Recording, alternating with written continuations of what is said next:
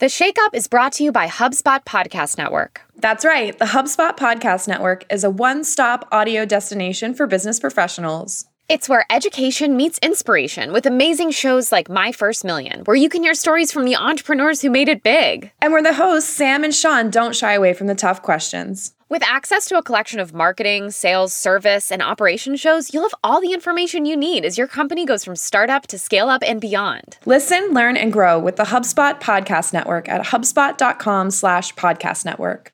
Time, weather,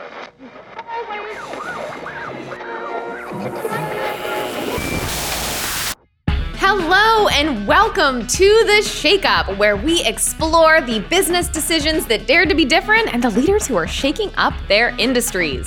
Each episode will bring in research and data-backed insights to worm our way into the minds of business leaders and learn how they make the decisions that challenge the status quo. And then we talk with the folks who are disrupting their industries. You can support the show by following us on Apple Podcasts, Spotify, and everywhere you listen to podcasts. Okay, so today we have a really interesting episode that I'm very excited and have been excited to talk about for a while.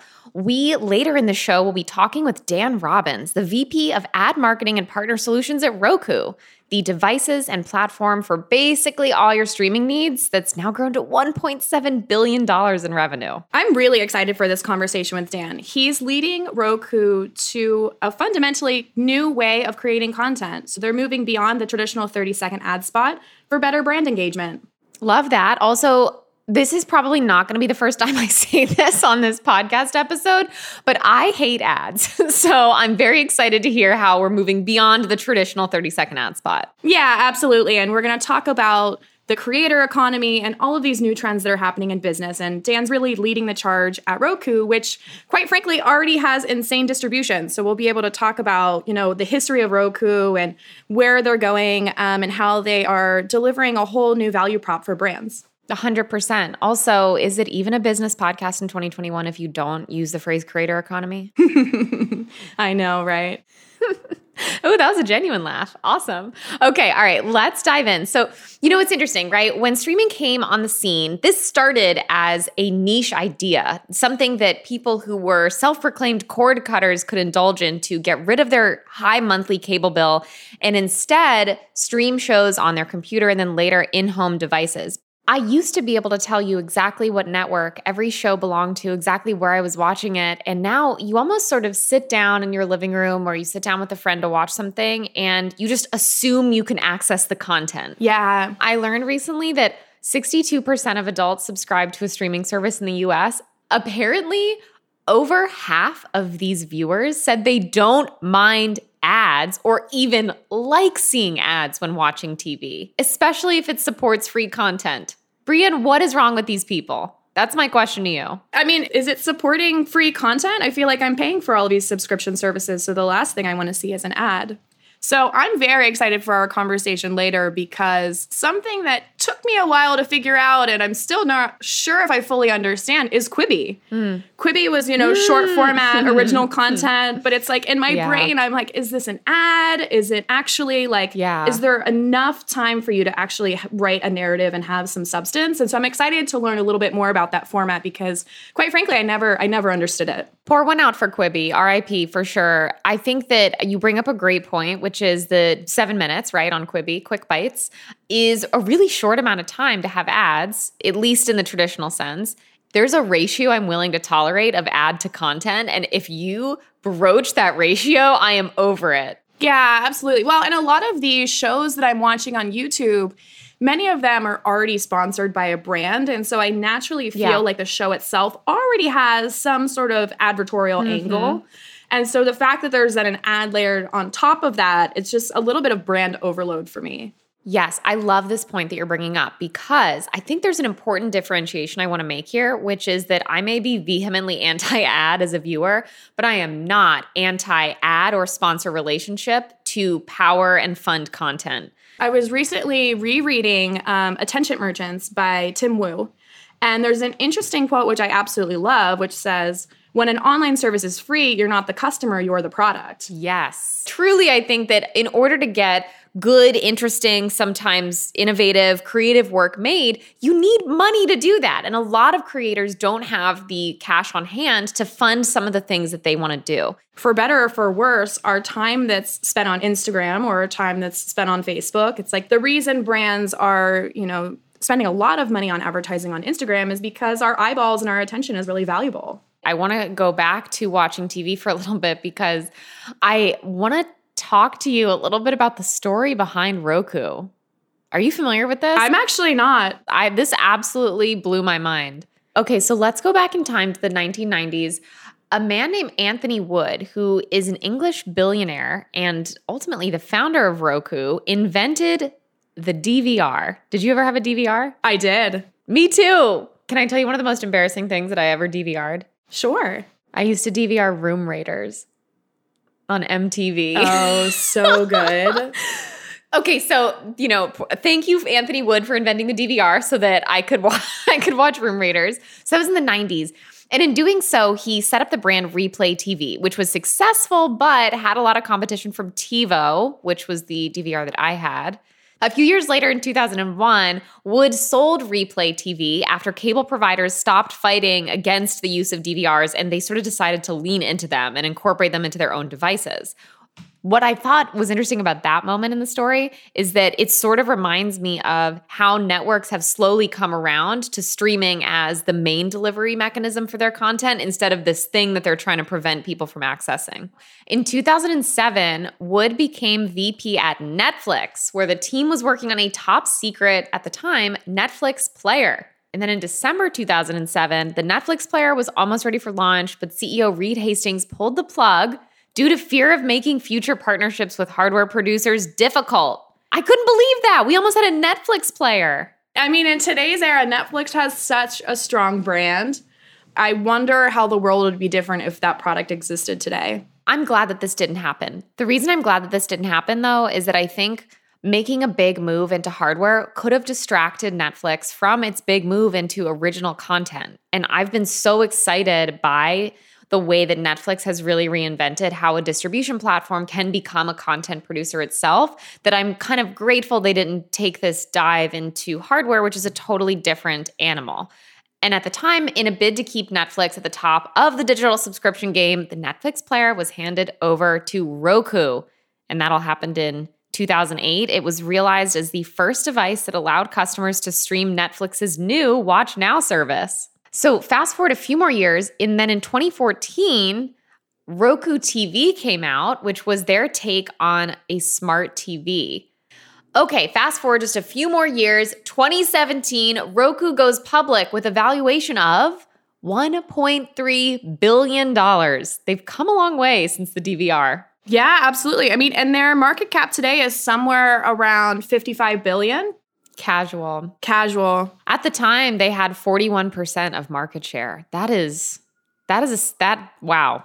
Yeah, that's really impressive. That's high. I mean, it's interesting to see this evolution of Roku. I mean, this definitely speaks a lot to their leadership. I think if you get comfortable in only doing hardware, then that would have, meant a certain valuation. Yep. Now that they've moved into, original content and the conversation that we're about to have, I'm super excited to learn about some of these new formats because it does seem like they've done an amazing job of really bringing on innovative leaders who ask really hard questions and they're not afraid to push back and experiment with new formats. Yeah, I think that absolutely has to be true given how many different iterations we've seen from Roku now. And that's something that I know we're going to talk to Dan about. So I agree. I'm excited. Okay, so they go public, huge valuation, even bigger market cap now, as you mentioned.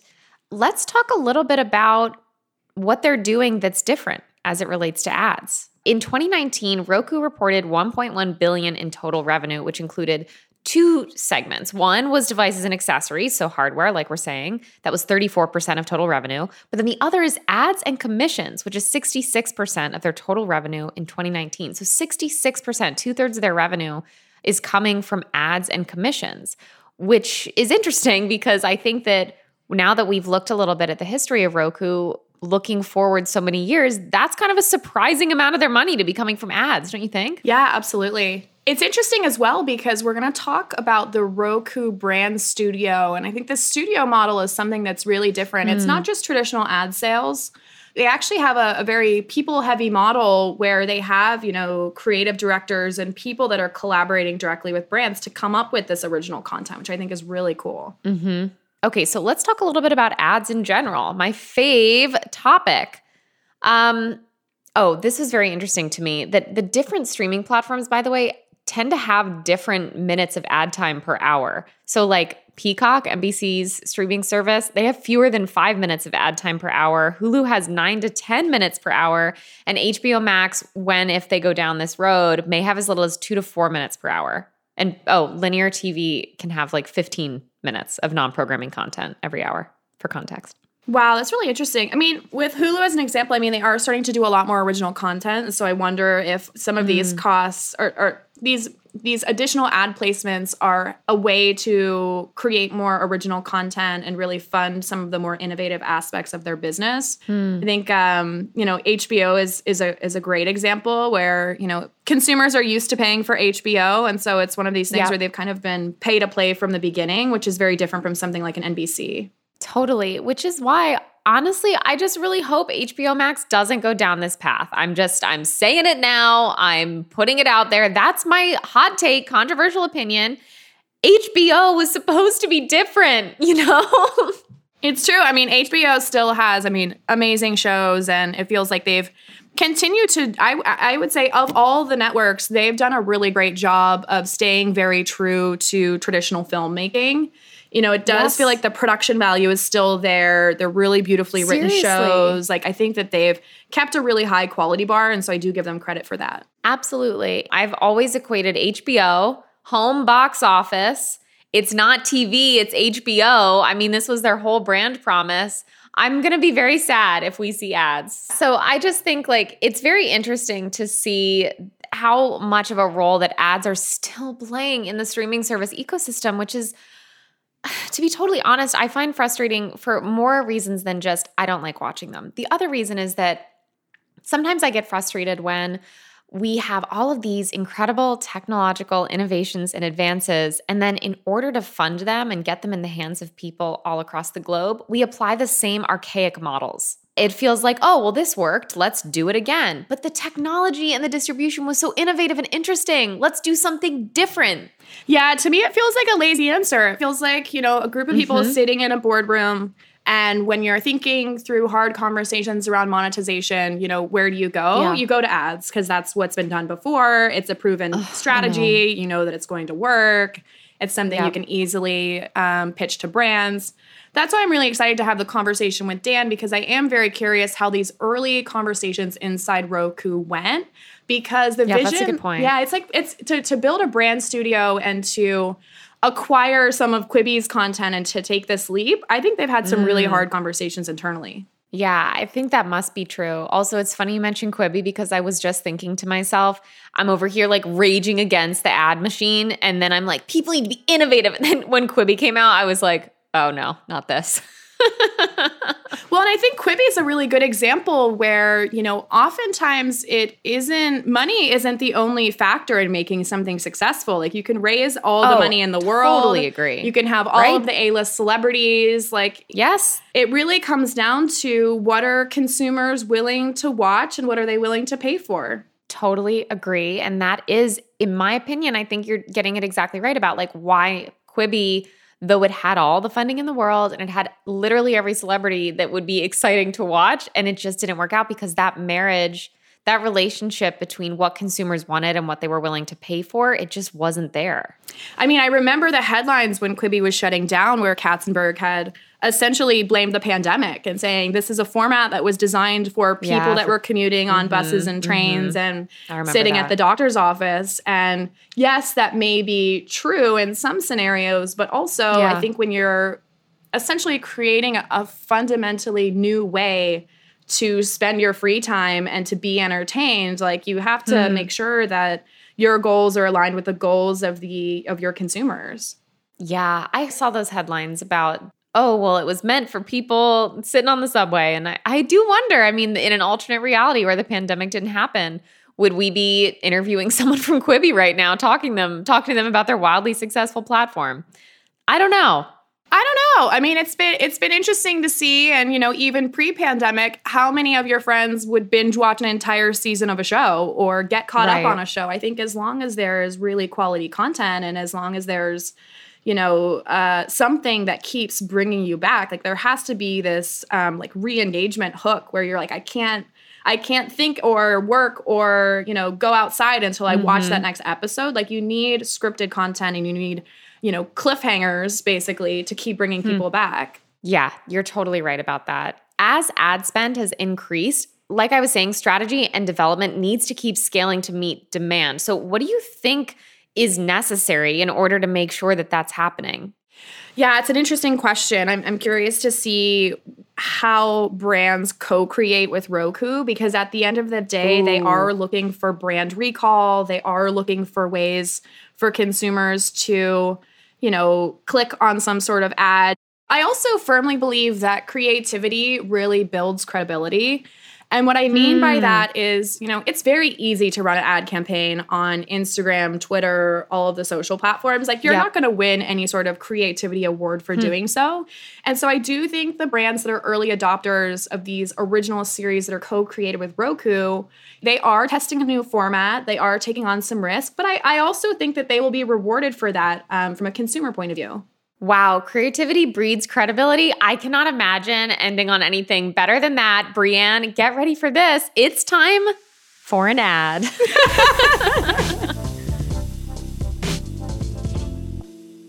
Today's episode is sponsored by those fine folks over at HubSpot. Managing conversations with prospects and customers and creating a remarkable experience can be tough. HubSpot wants to change that. That's why they created a CRM platform that makes it easy to align across teams. Oh, it's so much easier. With HubSpot's unified system of record, all teams can create a better customer experience without missing a beat. We love a unified system of record. We always say that. You can install live chat on your website and allow sales or support to get in touch with prospects directly. Or send marketing emails on behalf of sales reps or customer success managers. Not to mention, it allows prospects to book meetings with reps without wasting time. Yeah, and best of all, teams can get access to all of a contact's history, so they can have more informed conversations with prospects and customers and design a better overall experience. The result? All your customer people can align around the same goals, consistently great customer journeys that drive growth and lifetime loyalty. Learn more about how you can scale your company without scaling complexity at HubSpot.com.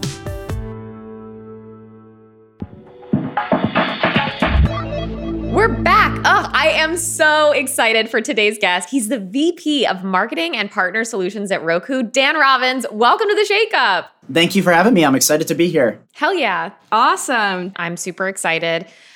As a human being living in 2021, I do feel like I've been doing a lot of streaming. And so my first question for you, Dan, is what are you streaming these days? So I just finished streaming Loki on Disney Plus, which was incredible. And even if you're not a Marvel fan, I highly recommend it. It's very well done. Really? Okay, I'm happy to hear that. The second thing that I'm streaming is a Roku original called Free Ray Sean, which is a short form TV show that walks through a crime drama. And I won't put any more than that, but I also highly recommend it as well. Okay, a little intrigue. So let's dive in a little bit to talking around how ads have changed over time. Roku, of course, launched in 2002, mostly known as a hardware device at the time.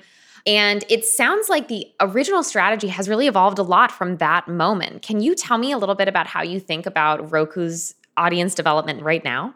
Sure. Over the last few years, we've also expanded into a platform business, which means that we help not only content owners better monetize the channels and movies and TV that they have, but we also help advertisers and marketers reach their consumers in a TV streaming environment. And our mission and thesis ultimately is that all TV will be streamed. And so as a result, all TV ads will also be streamed. And it makes it a super exciting time to be in the TV business because more folks are streaming than ever before. 1 in 3 Americans don't have pay TV or cable. And so it's a really interesting replatforming of the largest screen in the home. Absolutely. So, on that note of like how advertising has sort of changed over time, I'm interested in what exactly you think brands should be looking at when deciding on their streaming ad strategies. When you think about advertising historically, you've got traditional mediums like print and newspapers and television and radio, and then you have digital mediums like search and social and shopper marketing online and performance. What's most exciting about TV streaming is it really sits in the middle of those. And so you're getting the branding power of traditional TV, and then you're also getting all of the performance that you'd see in digital advertising, targeting your ad one-to-one to the right person, measuring performance and attribution. And for marketers that are starting to move from traditional TV into TV streaming, or who grew up on Facebook or Instagram or Google and are now expanding onto the big screen, TV streaming sits right in the middle of it. And that's why it's such an interesting opportunity. Definitely feels like we've come a long way from the old marketing adage of 50% of your advertising doesn't do anything, but you won't be able to know which 50%. Absolutely. And I think that's what's exciting about this is it's taking that and moving it also into those channels where that historically has been true. Traditional TV, you can't really measure outcomes and performance in that way. Right. That's interesting. And, when we talk about ads on streaming, I'm curious because the first thing that, of course, comes to mind for me is like the 30-second ad spot, the classic, iconic in the TV advertising space. And I'm, very aware that major streaming services like HBO Max and Netflix are in the early testing stages of building out ad-supported tiers, similar to how Hulu, for example, operates right now. I'm curious, it sounds to me like Roku is moving beyond that type of format or perhaps bypassing it entirely to move instead towards original content. Was that a conscious choice or something that happened over time? It's absolutely been a conscious choice. And I think it's helpful actually to roll back and think about the way advertising evolves over time as technology changes. And generally, the advertising creative takes what exists and moves it into a new medium. So to give an example, the first TV ads were just radio ads that were read out on screen. And the first radio ads were just print ads that were read out as audio on a broadcast. And so the first TV streaming ads were really just 15 and 30-second video TV spots that were moved into streaming. And so the first question of, which we often get is like, well, where do the ads actually go on Roku? Most of it is 15 and 30-second video ads that run in the hundreds of ad-supported channels that exist on our platform. So you're watching a movie or a TV show and there's a short ad break, and that's where the advertising shows up. So if you think about where maybe video advertising exists in TV streaming today, the ad loads are shorter. If you watch broadcast or cable TV, you probably know as a viewer that those ad loads are about 14 to 16 minutes per hour, which is a lot. Again, you've got that 15 or 30-second spot in TV streaming, but what's different is that there's a lighter ad load, which means it's better for the consumer. It's also better for the marketer because they're more likely to stand out. There's less clutter. The second difference is that the audience is younger, more diverse, more likely to be cordless and not reachable on traditional TV. And then the third thing, again, is that digital targeting and attribution that doesn't exist in traditional TV. But what we're really excited about is not only is there a really interesting opportunity for video advertising and traditional TV creative, but there's also this amazing opportunity to go beyond the 30-second spot. So we launched the Roku Brand Studio with this mission in mind to help marketers go beyond traditional TV creative. And what we've seen is that our streamers and consumers actually aren't averse to advertising. What they're really looking for is a good user experience and a fair value exchange. Totally. And the Brand Studio is about how do we create short form content, short television, interactive ad experiences, all sorts of new things that can help move that forward. And the first two examples of this are we launched Roku Recommends, which is a weekly 15-minute show that helps streamers find what to watch on our platform. We've got thousands of channels, and we brought on Maria Menounos and Andrew Hawkins from the NFL to help break down the top 5 picks based on the data and the trends that we see. And it's been tremendously successful so far.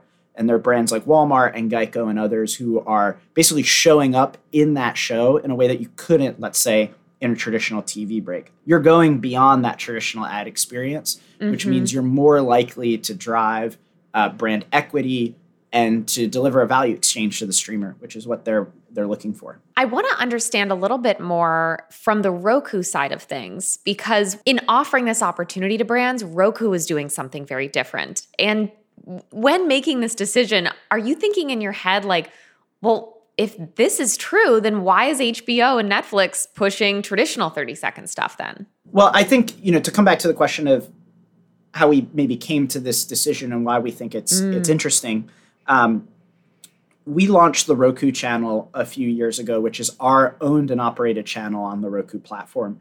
And it was born from a consumer insight that free was the number one searched for term on Roku.com. And so the Roku channel launched with licensed movies and television shows several years ago. We saw really tremendous success and then expanded to a live TV guide. So it kind of looks like traditional TV where you've got schedules and windows. We expanded to kids and family so that there was family-friendly and safe content for homes to watch for free. We expanded to the Spanish language. And most recently, we expanded to Roku Originals, which brings more than 30 short TV quality shows from stars like Chrissy Teigen and Darren Criss and Lawrence Fishburne and Kevin Hart for free. No sign up, no strings attached, nothing required, but just a click right from the home screen. And all of this is interesting and it's important because ad-supported viewing is growing the fastest of any category on our platform. The second point I just want to hit on to come to your question about, other channels is we also, as a platform, look at that on the flip side, which is to say, how do we actually help our channel partners make the most of their businesses? And we do that really in two ways. The first is that as America's number one TV streaming platform, we give them the tools to help actually find their audience and engage them. So whether that is running an ad to help somebody subscribe or try a free trial of a service, running media and marketing to help them promote the launch of a new show, running win-back and engagement marketing so they can retain those viewers or subscribers once they have them. And then we also, on the other end, help those services take all of the tools, whether it's the data, the ad products, et cetera, and we actually help those media companies also use them as well. And our thesis here really is that we want to help the entire TV streaming ecosystem succeed. Wow, that's really interesting. I'd love to go back to maybe the insight on the most searched term was free. How did that insight come about?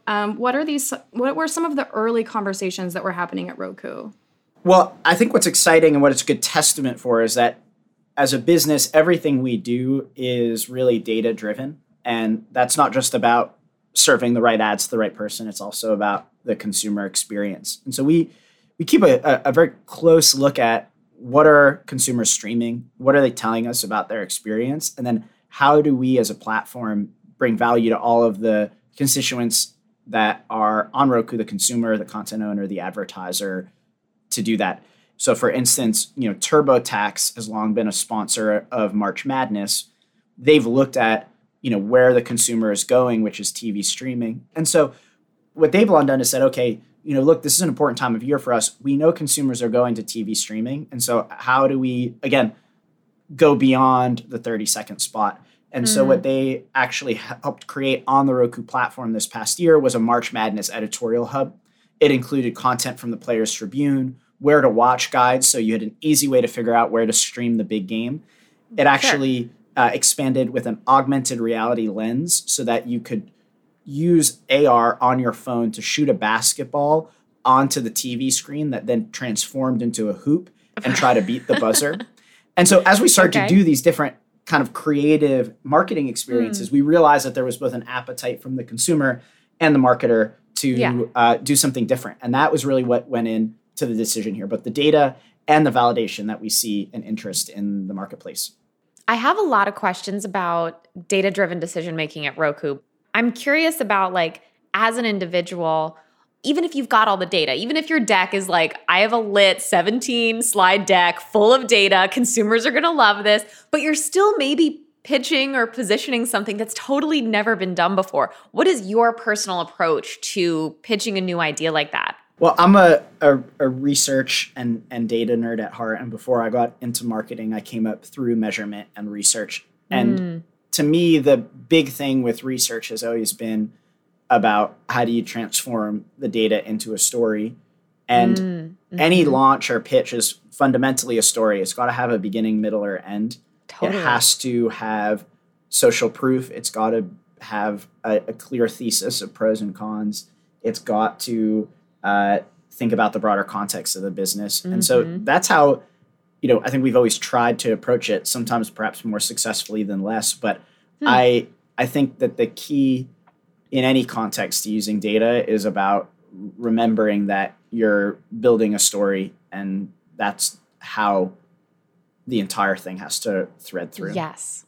Hell yes. So a little bit of devil's advocate here. So because this is a brand studio, how do you find the balance of bringing in research and data-backed insights and be very quantitative while also inspiring the team to be really creative and to give, some of the celebrities and talent that you're working with a little bit more creative control?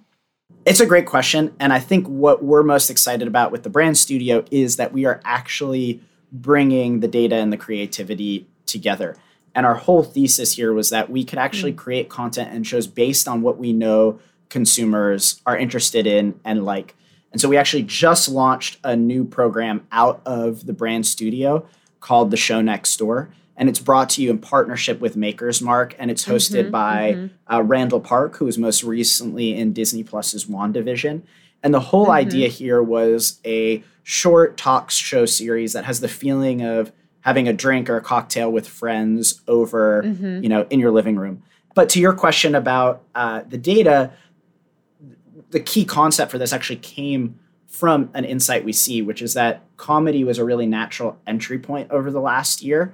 And on the Roku channel, which is where this will be distributed, we saw a 798% increase in streaming hours for comedy year over year. And, I can't speak for all of the channels that are on our platform, and each of them have their own process for how they think about their scheduling, their windowing, their distribution. But what I think is more exciting than ever before is that it's not a either or, but a both and. So you can use the data, you can use creativity and ideas, and you can pull them together and then take the balance of that and figure out what's most exciting. I actually think what's an interesting twist on this is that it's not just the content owners who are then thinking about creativity and data together. The marketers can do this too. And small and medium-sized companies and D2C companies and performance-driven advertisers have those same tools now for the TV screen. It's interesting. You mentioned, I think what you just mentioned was a diversity of different types of advertisers coming on the platform. And I saw that first-time advertisers made up 42% of Roku's upfront commitments this year. Is that something that you targeted intentionally to bring those first-time advertisers onto a streaming platform, or was that something that you saw develop organically? Yeah, and so the way traditional TV has historically been bought and sold is good amount of the $70 billion or so that are spent nationally in the US on TV advertising are sold in the upfront. And the idea is that all of the content owners are going to show what their schedule looks like for the next season. And all of the advertisers can pool their money and buy into ad space for the year ahead.